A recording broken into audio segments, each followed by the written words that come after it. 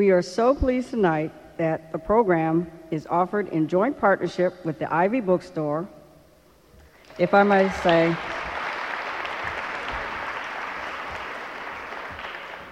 my personal favorite, and Baltimore's NPR station, WYPR.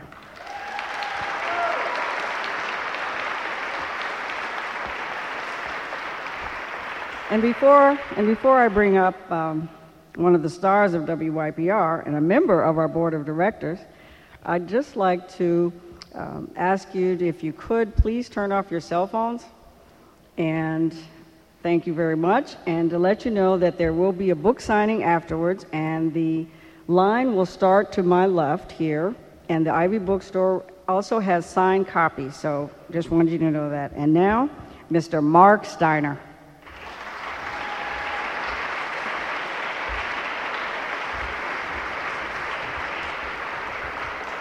Good evening and welcome to Enoch Pratt. I'm going to make this very brief because we're here to hear Garrison Keillor, not me.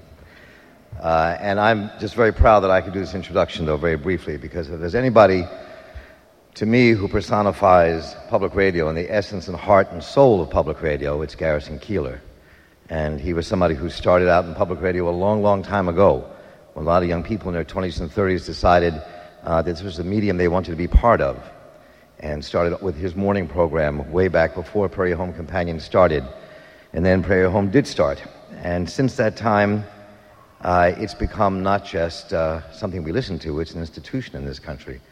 And one of the things that I think about a great deal of just the prolific nature of the man you're about to hear.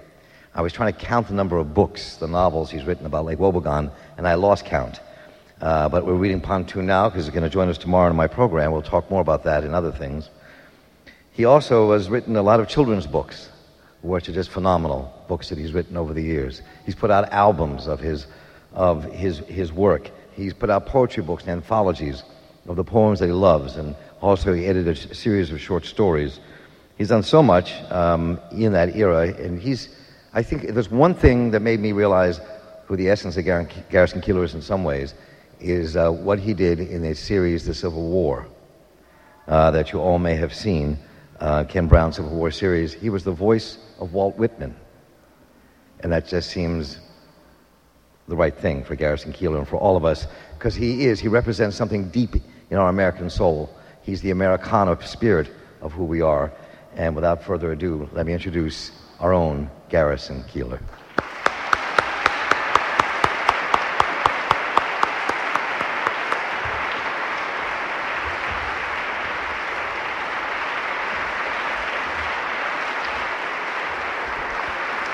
Thank you so very much.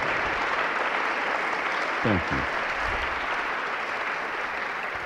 It's a great pleasure to be in Baltimore, and it was great fun to do the show at the Hippodrome last night, and I don't feel that I got Baltimore right. I've been trying for years to try to get Baltimore, and so I hope that we can come back and do another show at the Hippodrome, which is a great theater.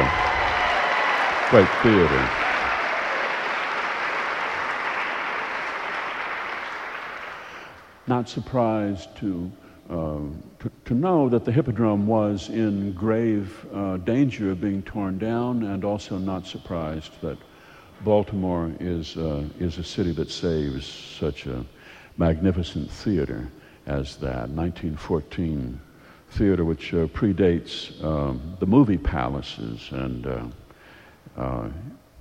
you did the right thing. And now to be in this great courtyard here under this skylight. We had nothing so magnificent as this in Minneapolis when I was a child. We had a big stone castle of a library which was downtown at the end of Hennepin Avenue, not at the end, but at the end of the strip of Hennepin, the part of Hennepin with the rifle sport penny arcade, and the porno houses and the porno bookstores and so on. And then came the library, and And then after that, Hennepin Avenue sort of picked up a little bit, sort of gradually ascended from there. The box. The block. The block. Okay. The block. Thank you. Thank you. I first saw the Minneapolis Library when I was 13 years old, and I wanted to ride my bike from my house, which was 10 miles away, out in what was then truck farms and countryside.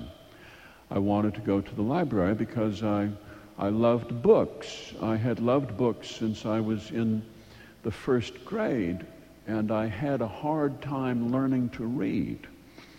I was slow to read, and my first grade teacher, Mrs. Shaver, Estelle Shaver, kept me after school to read to her and let me believe that I was doing this as a favor to her to entertain her as she was correcting papers. To have a disability and to have a teacher who makes this disability seem like some special gift.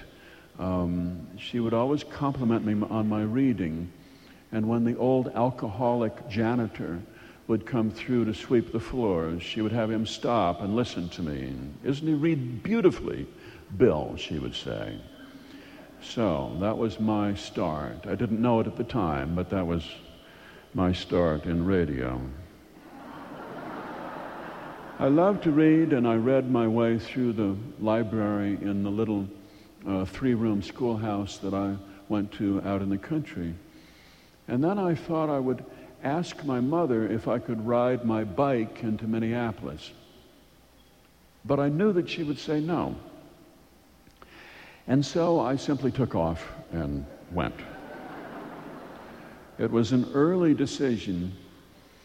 I look back on it and wonder how I ever got the courage. I was such a cautious child, but I got on my bike and I rode through a part of Minneapolis that no longer exists, where there was a cooperage, a barrel factory, and there were big meat warehouses, men stripped to the waist on a hot day, slinging big sides of beef on rails, on a hook, off to waiting trucks. There were printing plants out there on the north side of town, and everywhere you could look through open doors in those days before air conditioning and see men, many of them stripped to the waist, in the Munsingware factory and in all of the little workshops and machine shops and printing plants and the dairy, men working, which gave a sense of luxury to a boy. I was not working. I was on my bicycle. I was going to the library. I rode my bike up Hennepin Avenue, past the Rifle Sport, past the porn shops, which I didn't quite understand what they were about. Assumed that anything they had would be at the library too. And I made my way into the library, through the periodicals room, which was populated by old raggedy men, unshaven, many of whom had their heads down on the tables on top of a newspaper. Nonetheless, they were welcome in the library. I made my way to the cage elevator that went upstairs, got off on the third floor landing, paid a stop to the Egyptian mummy who was lying there in his sarcophagus, and then went into the children's room, which was a great palace of pleasure for me. When I was 14 years old, my cousin Roger drowned on the eve of his high school graduation, an event that just shook our family to its core. We were sanctified brethren, and Roger was an independent young man who was out at parties and who was carrying on an interesting life. And we weren't sure that he was saved, and so it was a huge event for us. My mother, as a result, sent me downtown for swimming lessons at the YMCA. I went to one swimming lesson, and that was enough for me. I'm sure that it's all changed since then, but back then, they taught boys to swim, first of all, by having them strip naked and sit naked around the pool. And this lordly swim instructor, this young man in swim trunks, lectured us about swimming, yelled at us, then sent us into the freezing cold water one at a time to struggle there as he looked down at us and laughed at us. It was a brutal experience. It was just a brutal experience. One time was enough. And somehow I only took one lesson to decide that I would go to the library instead. It was right there. It was just 2 blocks away. And for 4 weeks that summer, I lied to my mother. I got on the bus. I went downtown. I walked toward the YMCA.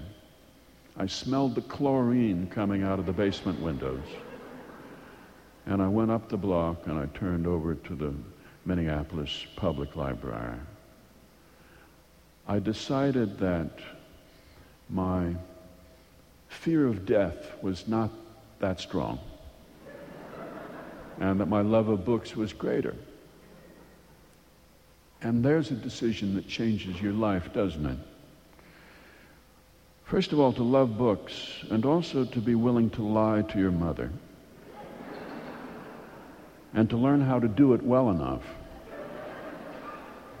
And then, when the family went to the lake for a picnic, and she wanted to see you swim, to be able to do it walking on the bottom and make convincing crawling motions with your arm prepares you for a career in fiction.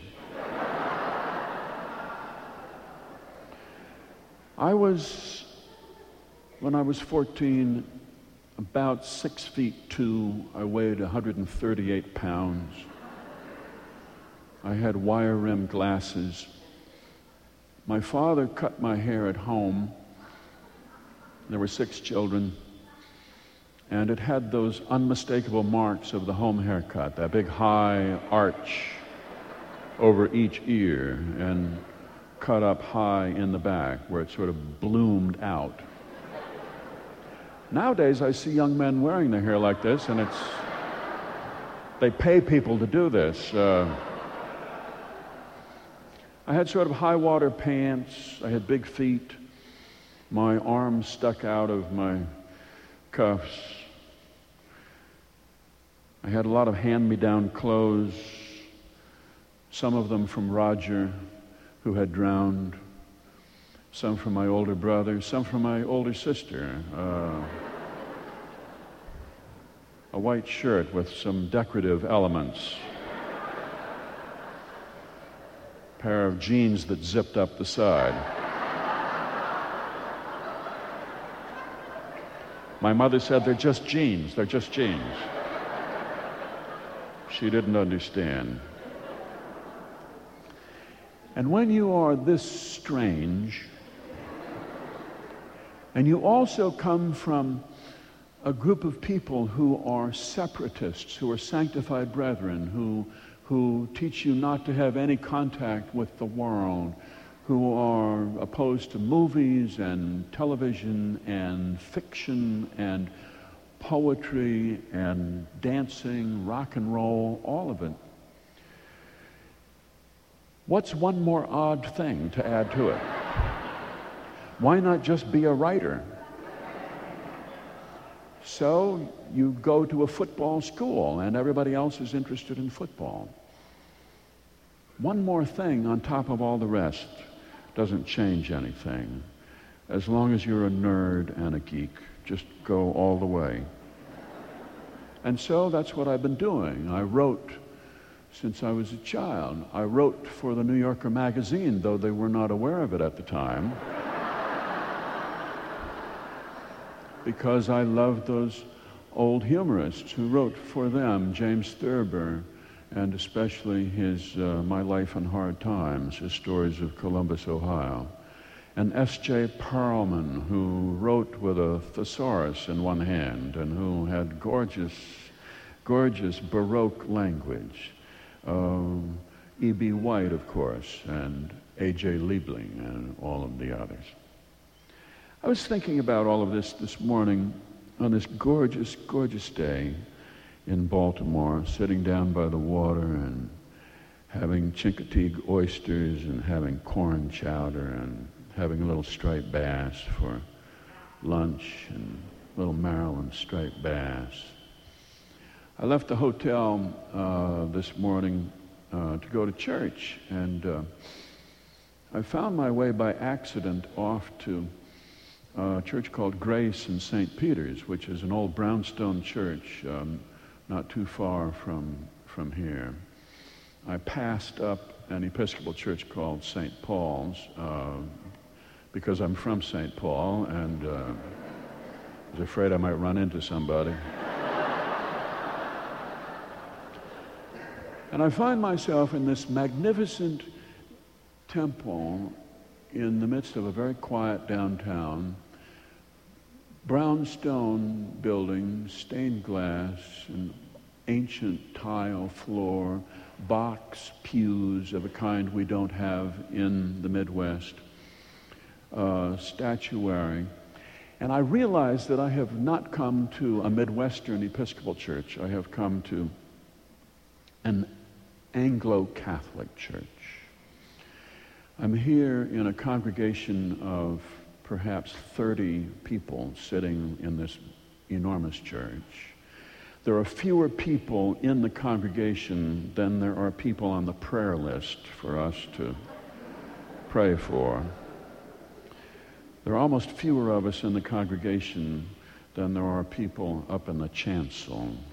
There's a gorgeous choir, white-robed choristers who stand in the chancel under this great high arch and sing pure voices, the Kyrie and the Glory and the Sanctus, and without any projection on their part. Their voices give this great air of kindness to the entire cold stone wood church.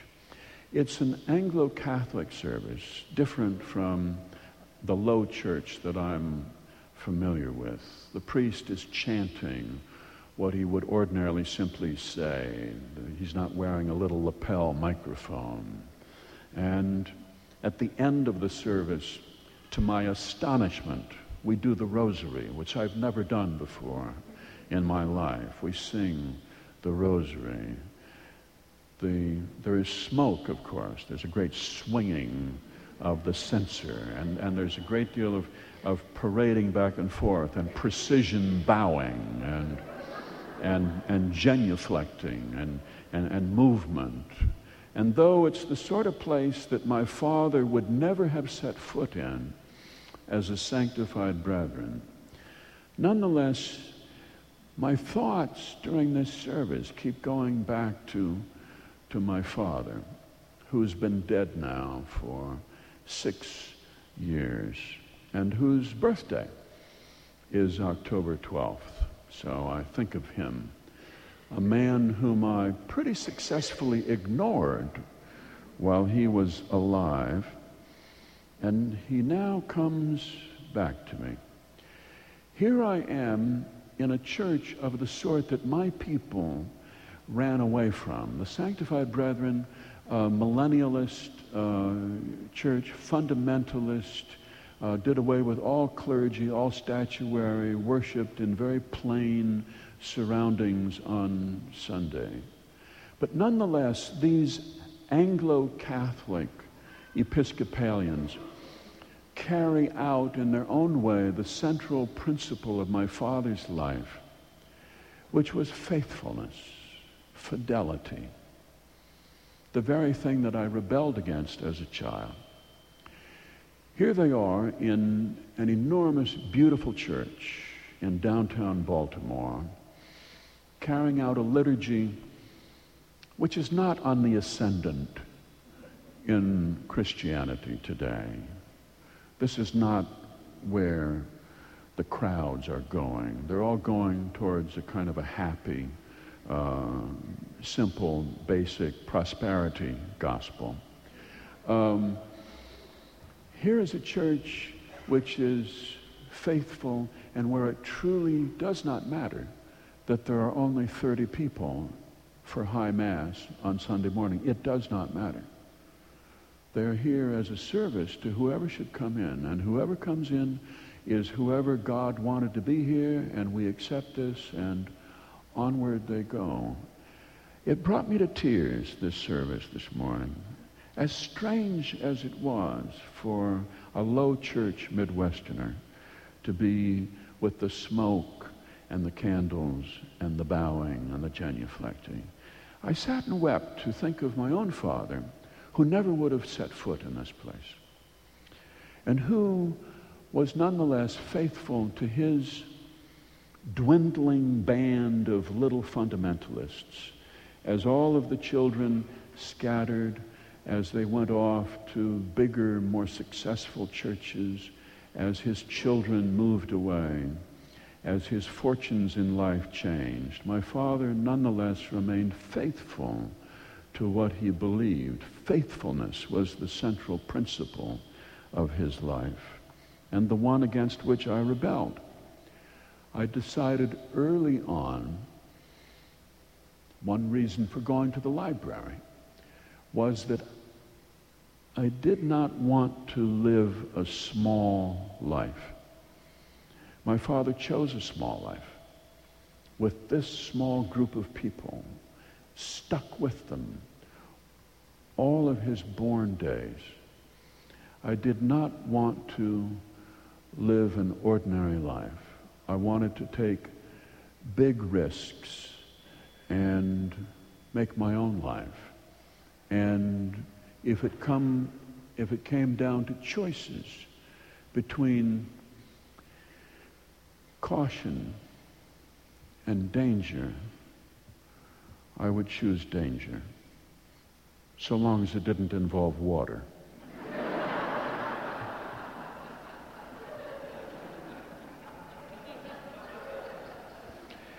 And that's what the stories of Lake Wobegon are about. That's what I realized this morning in church. That's why I came to Baltimore, I guess, was to learn the meaning of my own life. The gospel message had nothing to do with me, I don't think. I don't know. It was about the 10 lepers whom Jesus healed. And only one, as they went skipping down the road rejoicing, only one leper thought to come back and thank him. And this one leper was the foreigner, the Samaritan, the outsider. I don't think that has anything to do with me, but now that I bring it up, maybe it has some relevance. Here I am. I'm in downtown Baltimore. I'm the Samaritan. I'm the foreigner. I feel more grateful than I can say for that church this morning. Here's a little town in Minnesota populated by Norwegian Lutherans, German Catholics, first settled by Unitarian missionaries who came to try to convert the Indians through the use of interpretive dance.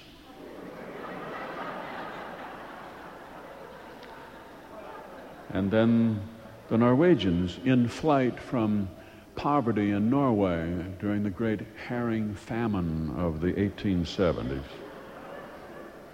And the German Catholics, who were actually on their way to St. Louis, but they misread their maps and refused to admit this, especially to themselves. And and so settled there as if it were the place that God had meant them to go, which after a few generations was true.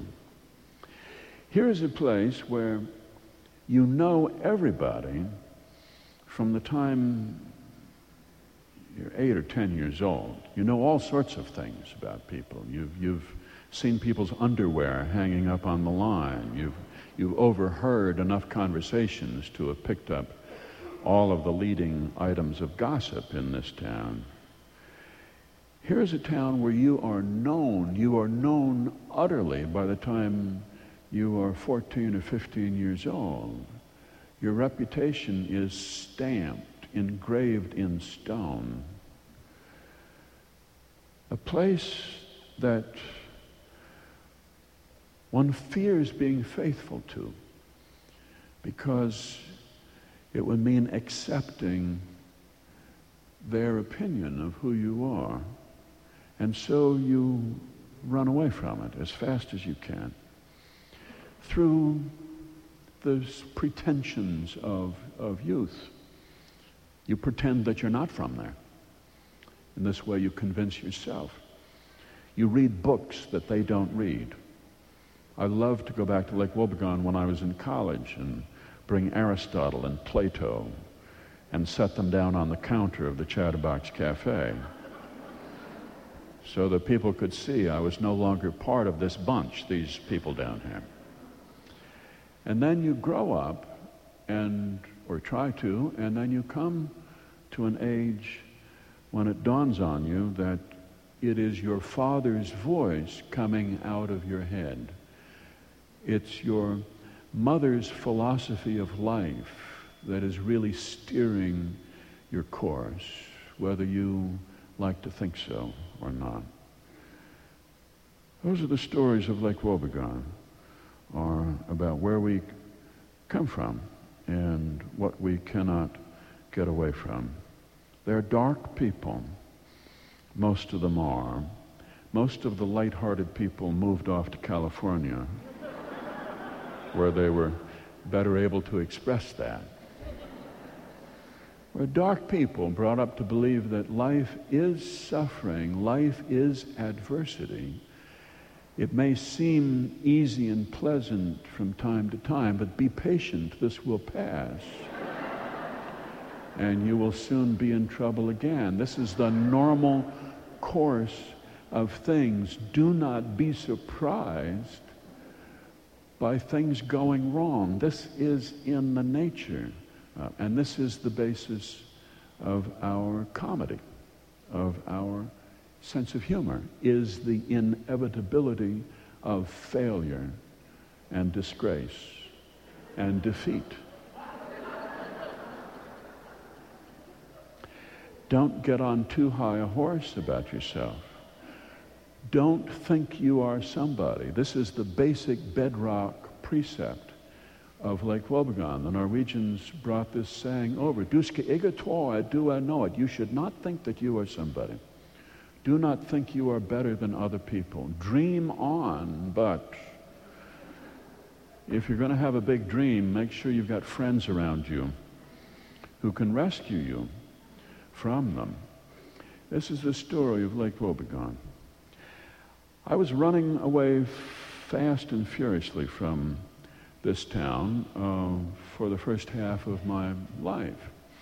I got into radio when I was in college. I went to work on an ore boat on Lake Superior called the J.J. O'Connell. I was a cabin boy, which meant that I went and got coffee for the old man. We were sailing out of Duluth without a load. We were riding high on the water, and the rest of the crew was down below decks. We were heading on a northeast course towards Sault Ste. Marie when a northeaster came up, and soon we were bucking 30-foot waves and water crashing across the bow and even crashing into the pilot house, busted up the glass, and soon our radar was no longer operative. And the old man handed me the microphone, and he said, "You've got to get on the radio so that the Coast Guard can get a fix on our position. You have to go on the radio and stay on the radio." And so I picked up that microphone and I just said everything I could think of. 2 hours. I was on, same as I do now on Saturday nights.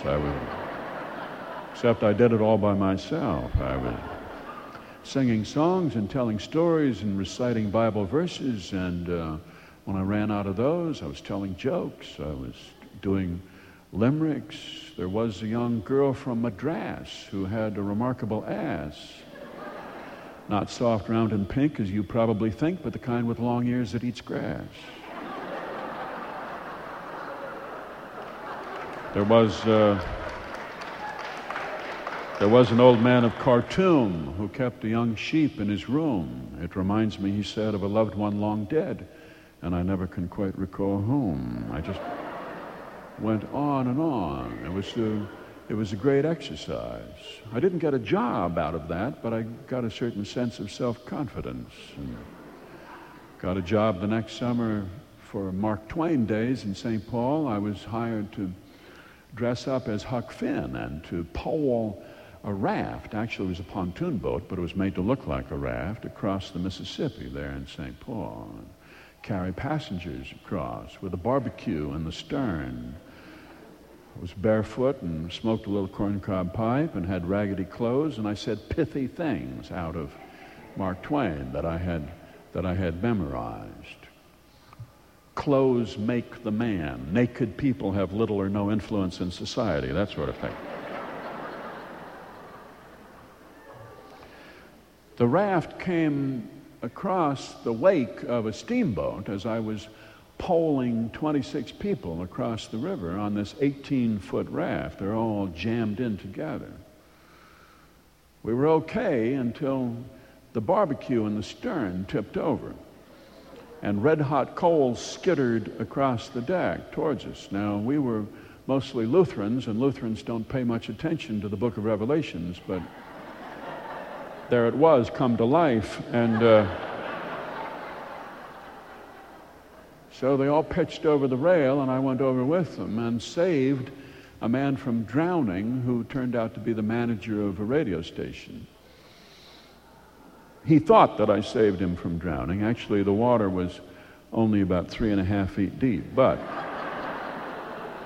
I grabbed him by his ankles and I towed him in, so he thought he was in greater danger than he was. And I was hired to work on the Rise and Shine gospel show, which is on at 5 o'clock in the morning, and to do the livestock report then. Numbers 1, 2, and 3, 225, 240-pound canners and cutters, 1875 to 1925, and to do the weather, which at that time of year was colder, usually. That was the forecast, was colder with snow. It was a character-building experience, getting up for a 5 a.m. show, which was sponsored by a medicinal tonic, which was made by the host of the show, Wilmer Scott. It was called Economoe Medicine Root Tonic. It was made of sassafras and buffalo grass and about 40% pure alcohol. Sold mostly to church people, people who never would have gone into a liquor store or a saloon on their own hook, but who were happy to buy a tonic that made them feel really good. Buy it from a show which did gospel songs and also did the livestock report and the weather as well. Wilmer Scott was the host of the show, which many people confuse with Wilbur Scott, who was a different person. Wilbur was the aviator, and Wilmer was the broadcaster. Wilmer was fired one morning for having too much Economoe Medicine Root Tonic and doing some limericks that you should not do on the radio.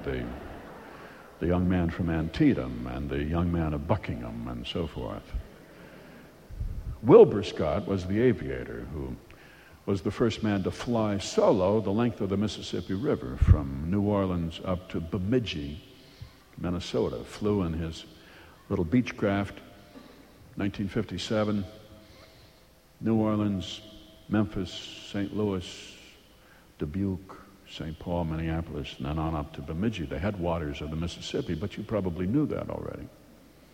He was disappointed when he got to Bemidji and saw that nobody had come out to meet him. There was no band down below, no fire trucks, no big crowd gathered as he prepared to land at the municipal landing strip. And so he was afraid that if he landed without anybody there, he'd have no witnesses, he'd have no record. So he alerted them to his presence by setting off signal rockets from the cockpit. And he had the distinction of becoming the first civilian pilot to shoot himself down.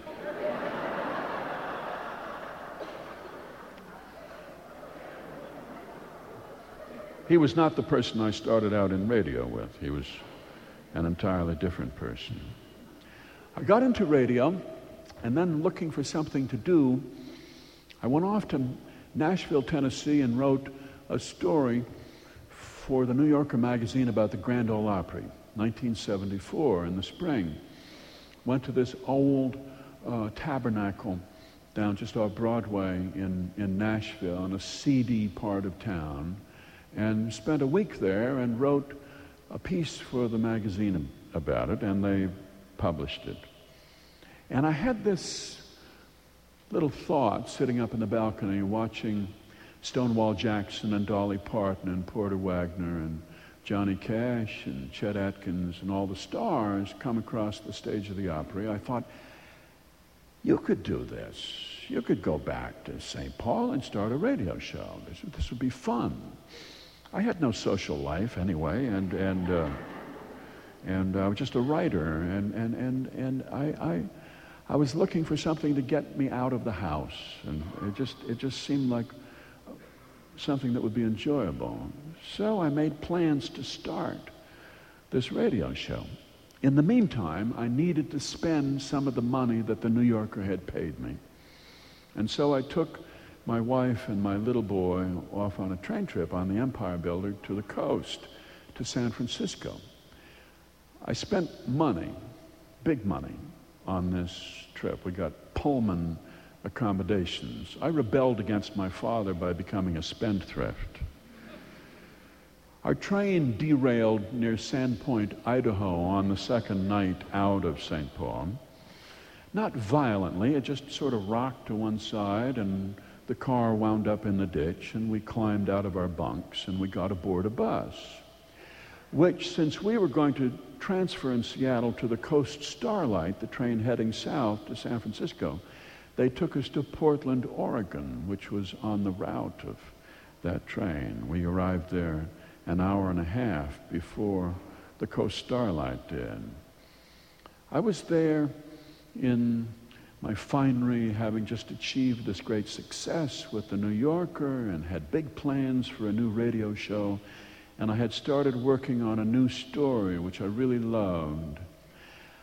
And it all came crashing down when I took my little boy into the men's room to pee, which took a little while, and one thing after another, somehow I walked away from the men's room with my boy, and we walked around the streets of Portland, Oregon for about 15 minutes when I remembered that I had left my briefcase in the men's room, and it had the story in it. I tore back there. It was gone, which is the danger of buying a really good briefcase. You should always carry your stuff around in something really crummy. I dashed around the neighborhood looking in refuse bins for some papers. I knew that they didn't want what was inside the briefcase. I didn't find it.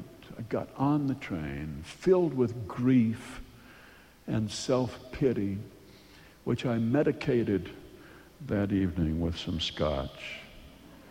And by midnight or so, I had forgotten everything that was in that story. It was the first story I'd written in a long time, which was about the people I come from farm people in Minnesota and about a small town. I couldn't remember anything in it. it really weighed heavily on me for weeks after that. The fact that it was gone so completely. You really believe, if you are a writer, that everything good that's happened to you, everything you've thought up is up there in your head someplace. That's why I don't use a script to do the News from Lake Wobegon on the show. You just walk out there. It's all in your head someplace. You just need to have the motivation. Terror works. And so, on the theory that if I put myself under a little pressure, this beautiful story, which got more and more beautiful as weeks went by, would come back to me, I started telling stories about a small town on the radio, thinking that one day it would just all bloom in my mind. It would all come back. I've been at the show for 33 years now, and I still don't remember anything about that story. And so that's why I persist. I persist because I don't have it yet. It hasn't come back to me. I was born with a sense of failure. I have come from dark people. And a sense of failure is what keeps me going. Even now, this year, when I've reached, about 2 months ago, the age that we all associate with retirement. A kind of a catastrophic day. I left home. I was afraid they'd put on a party. I didn't want to pretend to be cheerful. I especially didn't want to celebrate my birthday around people my own age, which would be deeply discouraging. Sit with a bunch of geezers with thinning hair who sing happy birthday to you in their cracked, ruined voices. And they bring in a birthday cake with enough candles that flames, looks like the wreck of the Hindenburg. And you're supposed to put the best face on it possible. Instead, I took off for New York, and I have a couple of nieces out there and some other young people I know in their early 20s who I'd love to hang out with. People in the early 20s let me hang out with them because I usually pick up the check. And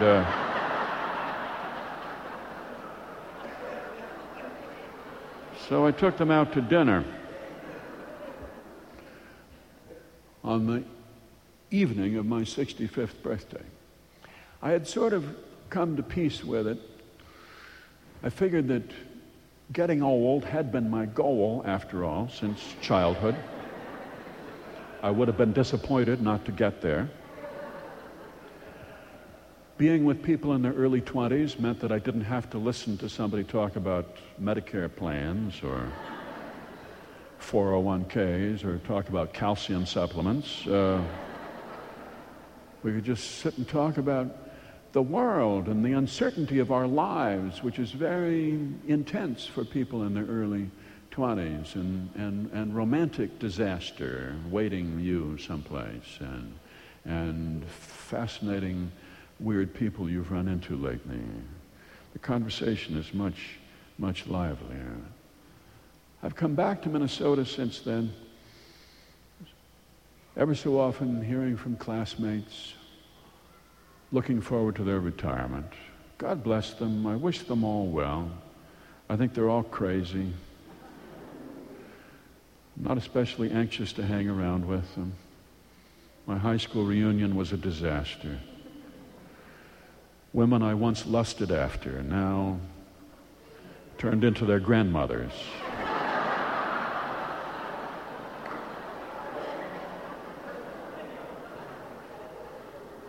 People who led interesting and intense lives now planning to go off to the Southwest. I don't understand it.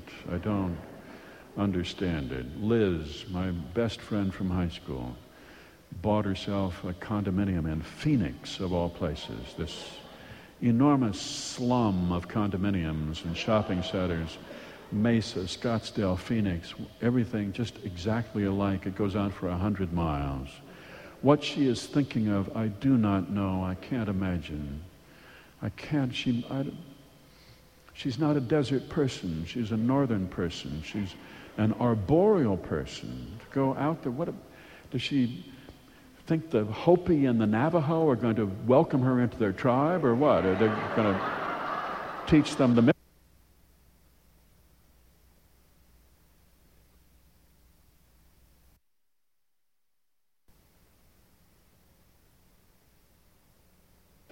condo all by herself? She's going to be watching the classic movie channel at 8 o'clock in the morning, or watching old Jimmy Stewart movies just to hear a little bit of Midwestern twang, developing a terrible Kahlua habit. But that's her choice. My choice is to go on doing what I'm doing. I think there needs to be somebody on the radio who remembers the old life and the old country, who remembers when we used to drive our cars down 2-lane concrete roads and our little boy was standing in the front seat next to us. We were driving 65 miles an hour towards North Dakota. We'd never heard of Ralph Nader. We didn't know he existed. Driving 65, there he stood. He was so happy. He's standing. Nowadays, you'd be arrested for this, and you'd be put through a program. Back then, it was just how we were. Daddy was chain smoking pell-mells. The car windows were closed. We were listening to songs on the radio, and they were popular songs, but they were songs whose lyrics everybody knew, and everybody whistled the melodies. I came too late for the era in which all men wore hats. I came a little bit after that. But I came early enough to see the last of the 19th century, to see old fundamentalist men in black suits, wool suits even on Sundays, their white shirts buttoned up to the very top, severe men who farmed with horses because that was what they knew. So they kept replacing teams of Belgian horses, and you had the amazing experience as a boy to be hoisted up on top of one and hanging onto his harness as he went jingling down a dirt road, and Uncle Jim on the hayrack behind you. I remember kerosene lamps, and I remember outhouses, all lost now, all gone. I came at the very end of the era of privy tipping, which I think of in October, because it was only done one night of the year, Halloween. I'll close with this, and then we'll open this up to questions. This story may invite more questions than I can answer, but there were a few families that had privies. They were poor families, and so we couldn't tip their privies, because you should never, ever pick on people who are worse off than yourself. But there was a year when we went north to the lake, and up at the lake there were privies, and I got to tip over Hilmer Gunsel's privy with him inside it, which was the idea, of course. He was an old Republican, and Republicans are the very people whose privies you would want to tip.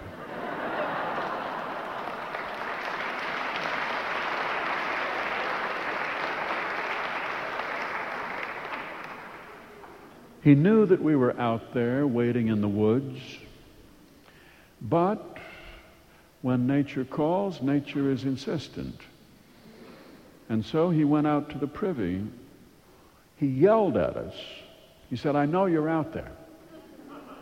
And then he went into the privy. And we listened very carefully for the unmistakable sound that meant that he was busy. And what's more, that meant that he was seated and not standing.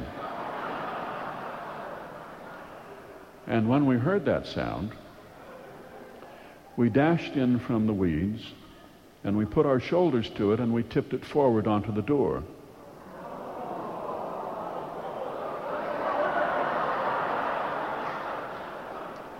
Satire is cruel.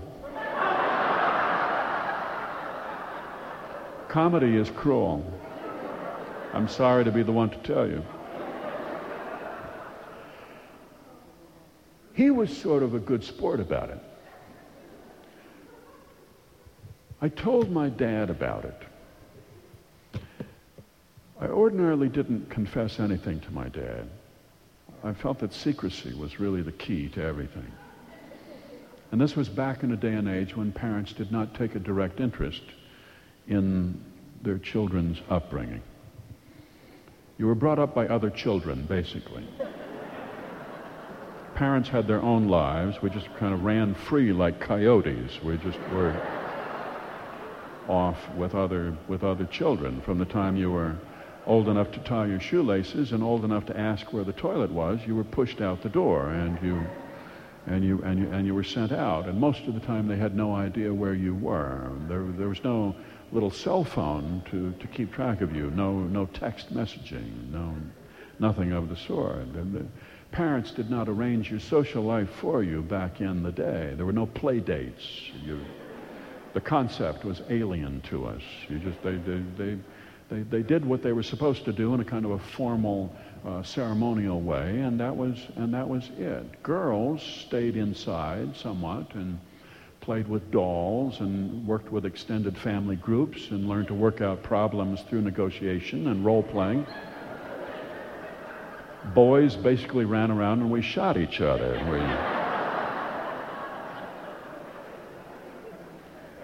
But he had heard that we had tipped over a privy up at the lake, and I confessed that I had been part of it. There were others involved, but there were others. And then my father confessed that he had once done this himself. This was an amazing moment to me. My father confessing a mischievous deed, perhaps a bad deed. An evil deed, perhaps, in his youth. He had never done this before. My father had always been a paragon of virtue to me. This was a crack in the armor. I was astonished. I thought of it this morning in church. I wasn't about to get up and talk about it. And thankfully, the Anglo-Catholic Mass doesn't have an open window for witnessing. But here was a potentially evil thing that my father had done. You see, we were brought up to believe that you're responsible for the consequences of your action, whether you intended them or not. And so, here, my father had once tipped privies in town. He had tipped privies of the newspaper editor.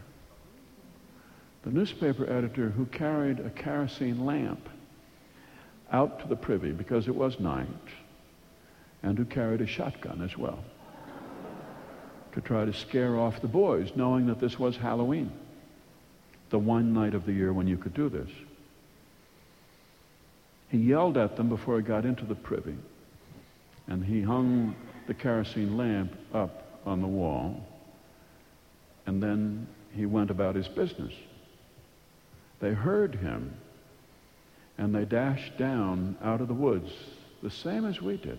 How did we know this? Nobody told us how to do it. We just picked it up. They dashed down out of the woods, and they tipped it over onto the door, and the kerosene lamp smashed,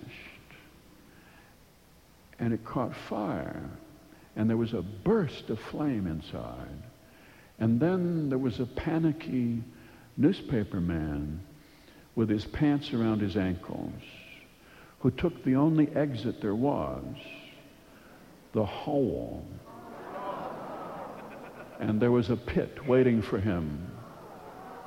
And he went into it.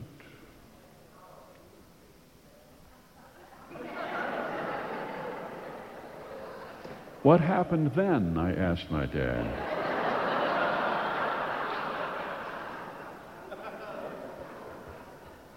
Well, he said we waited around for just a moment to make sure that he wasn't drowning. And when he stood up, we got out of there as fast as we could. And we were the best boys from then on. Nobody was ever so well behaved as we were after that night.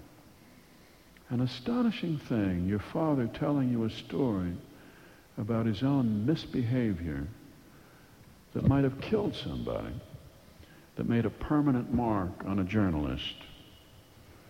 It was an astonishing moment in my childhood. Well, there's another reason for writing fiction.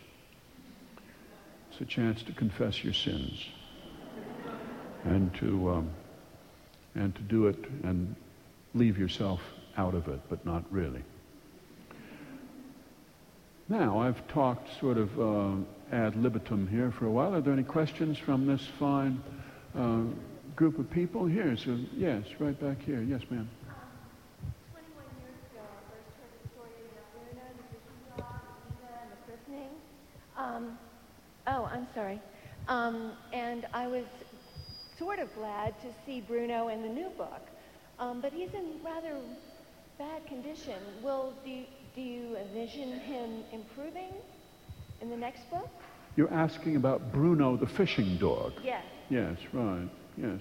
Bruno is a character who I think came into Lake Wobegon 20-some years ago. I was doing the show in Red Wing, Minnesota, and I met a family who had a dog who caught fish.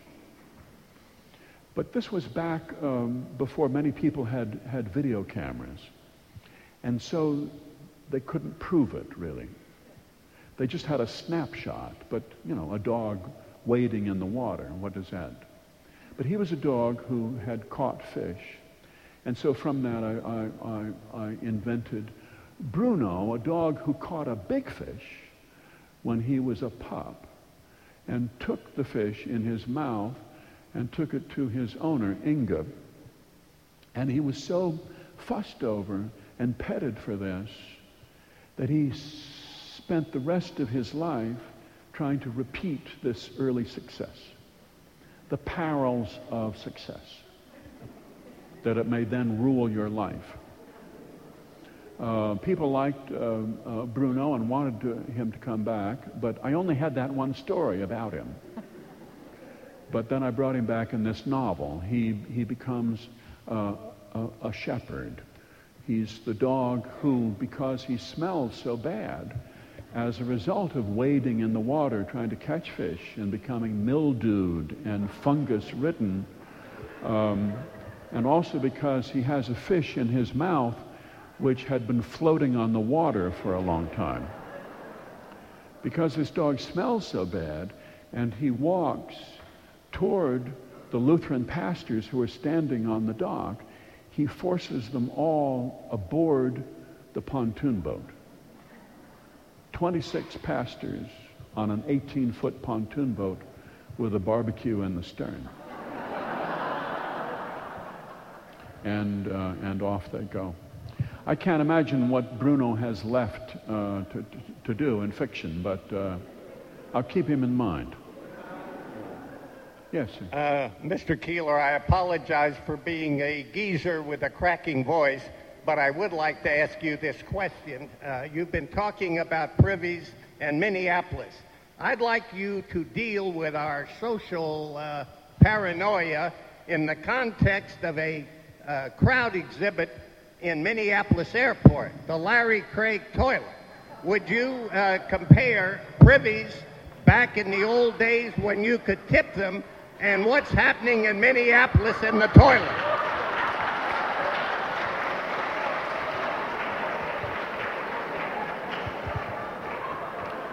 Well, now that all happened in Minneapolis, I have to point out. I come from St. Paul, which is a very different story.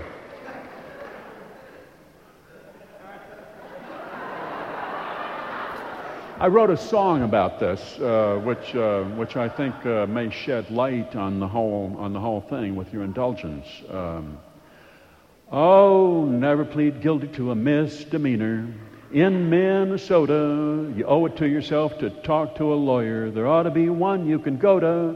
Oh, Minnesota, it may be greener, where the women are taller and the men are leaner. It is the home of the Hormel Wiener, but never plead guilty to a misdemeanor if you are innocent. Oh, there was a man, his name was Larry, a very good man, but he became very much an object of suspicion when he reached under his partition. Oh, he tapped his foot and he would not stop, and he reached out and touched a cop. He was just looking for a very good time, but they accused him of a crime. So never plead guilty to a misdemeanor. In Minnesota, you owe it to yourself to talk to a lawyer. There ought to be one you can go to. Minnesota, it may be greener. The women are taller and the men are leaner. It is the home of the Hormel Wiener, but never plead guilty to a misdemeanor if you are innocent. Boom, boom.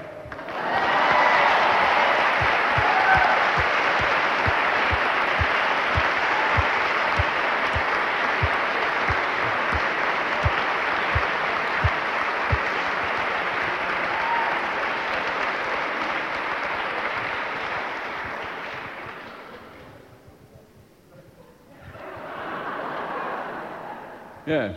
Does that answer all questions then? I guess so. Yes, ma'am.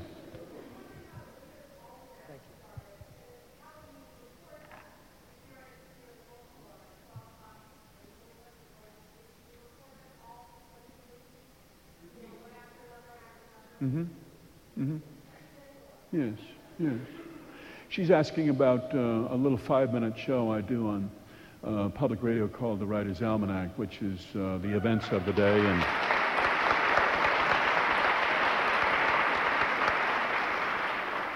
and a poem for each day. I record them usually a whole week at a time.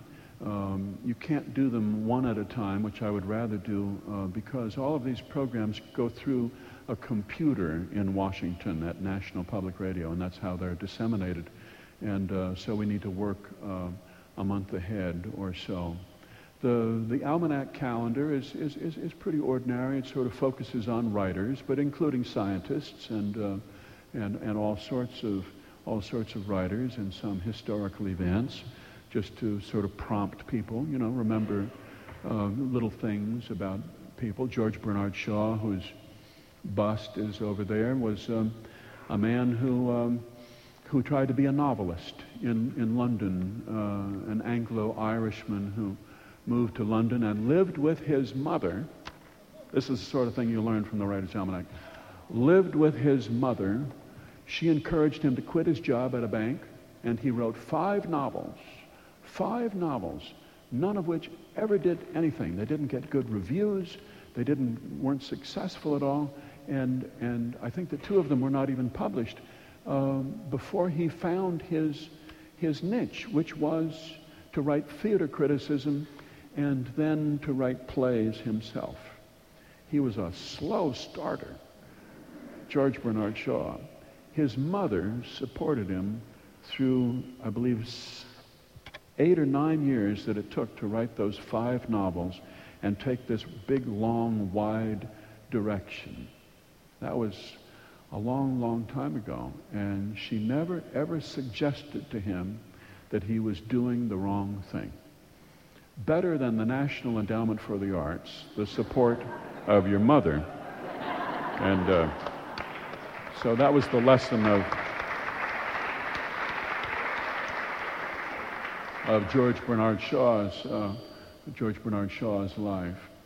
always the most interesting thing about writers is their early struggle and their missteps and their misfortune, and then something happens that turns them in the direction which then proves rewarding for them. The later years, their successful years, are just pretty much not very interesting. But and then the poems I choose, the poems are poems that can be understood easily by people who are busy doing other things, who are frying up eggs and hash browns, and who have children who are tugging at them, and so that eliminates a lot of poetry. I also, it should be something you can understand with one hearing while other things are going on, and that you can remember some of. To me, that's the indication of success in writing, is if it's memorable. And it should be a poem which, I don't know how to put this, but it should be a poem that lifts you up in some way. Even if it's a poem about discouragement and defeat, it is nonetheless a poem that gives us courage, which I think is the purpose of all great art, is to give people the strength to go on. All great art, I think, is about survival. It's not about triumph, but it's about enduring. So that's what I do. Let me close with a poem, as long as you brought it up. I think I've answered everything.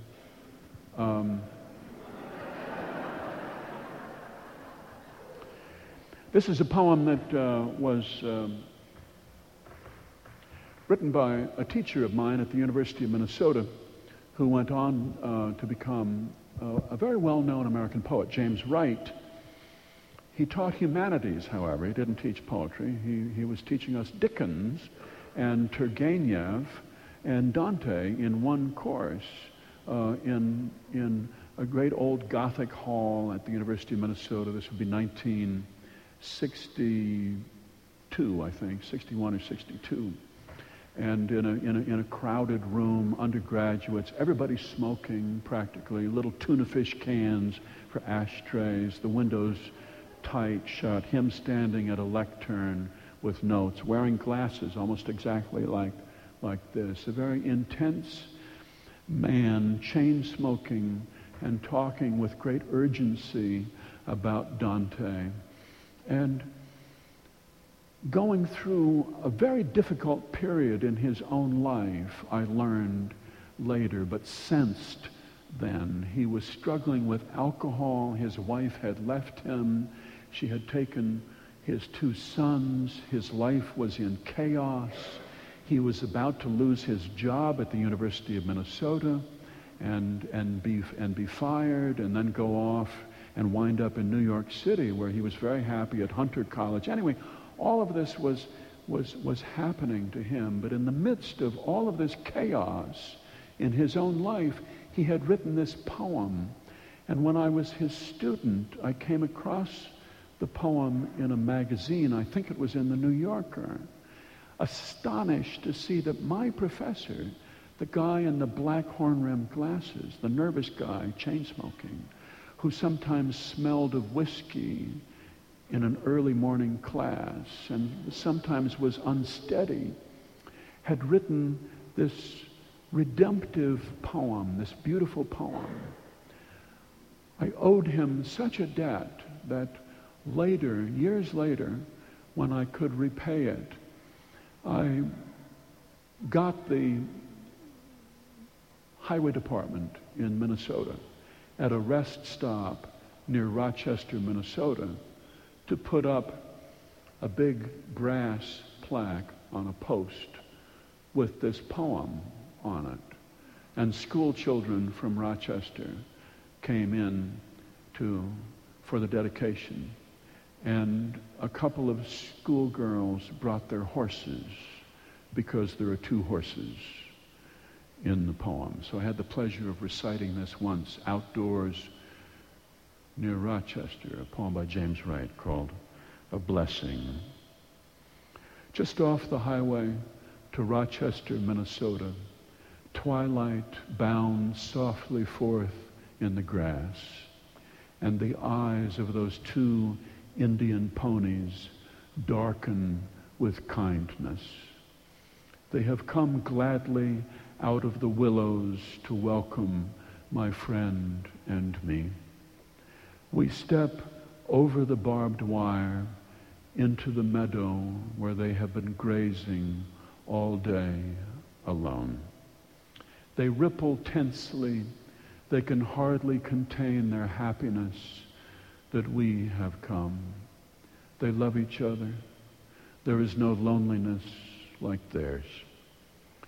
At home, once more, they begin munching the young tufts of spring in the darkness. I would like to hold the slenderer one in my arms, for she has come over and nuzzled my left hand. Something in the breeze moves me to caress her long ear, which is delicate as the skin over a girl's wrist. She is black and white. Her mane falls wild over her forehead. Suddenly, I realize that if I stepped out of my body, I would break into blossom. To have written a poem as beautiful as that, as simple as that, as full of light as that, to me is the ultimate service of art.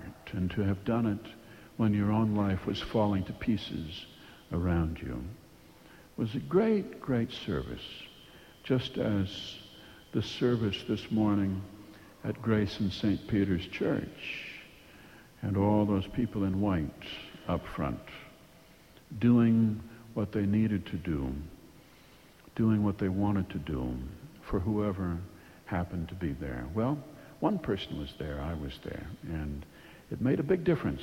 So I'm so glad that I came to Baltimore, and I can't wait to come back. Thank you.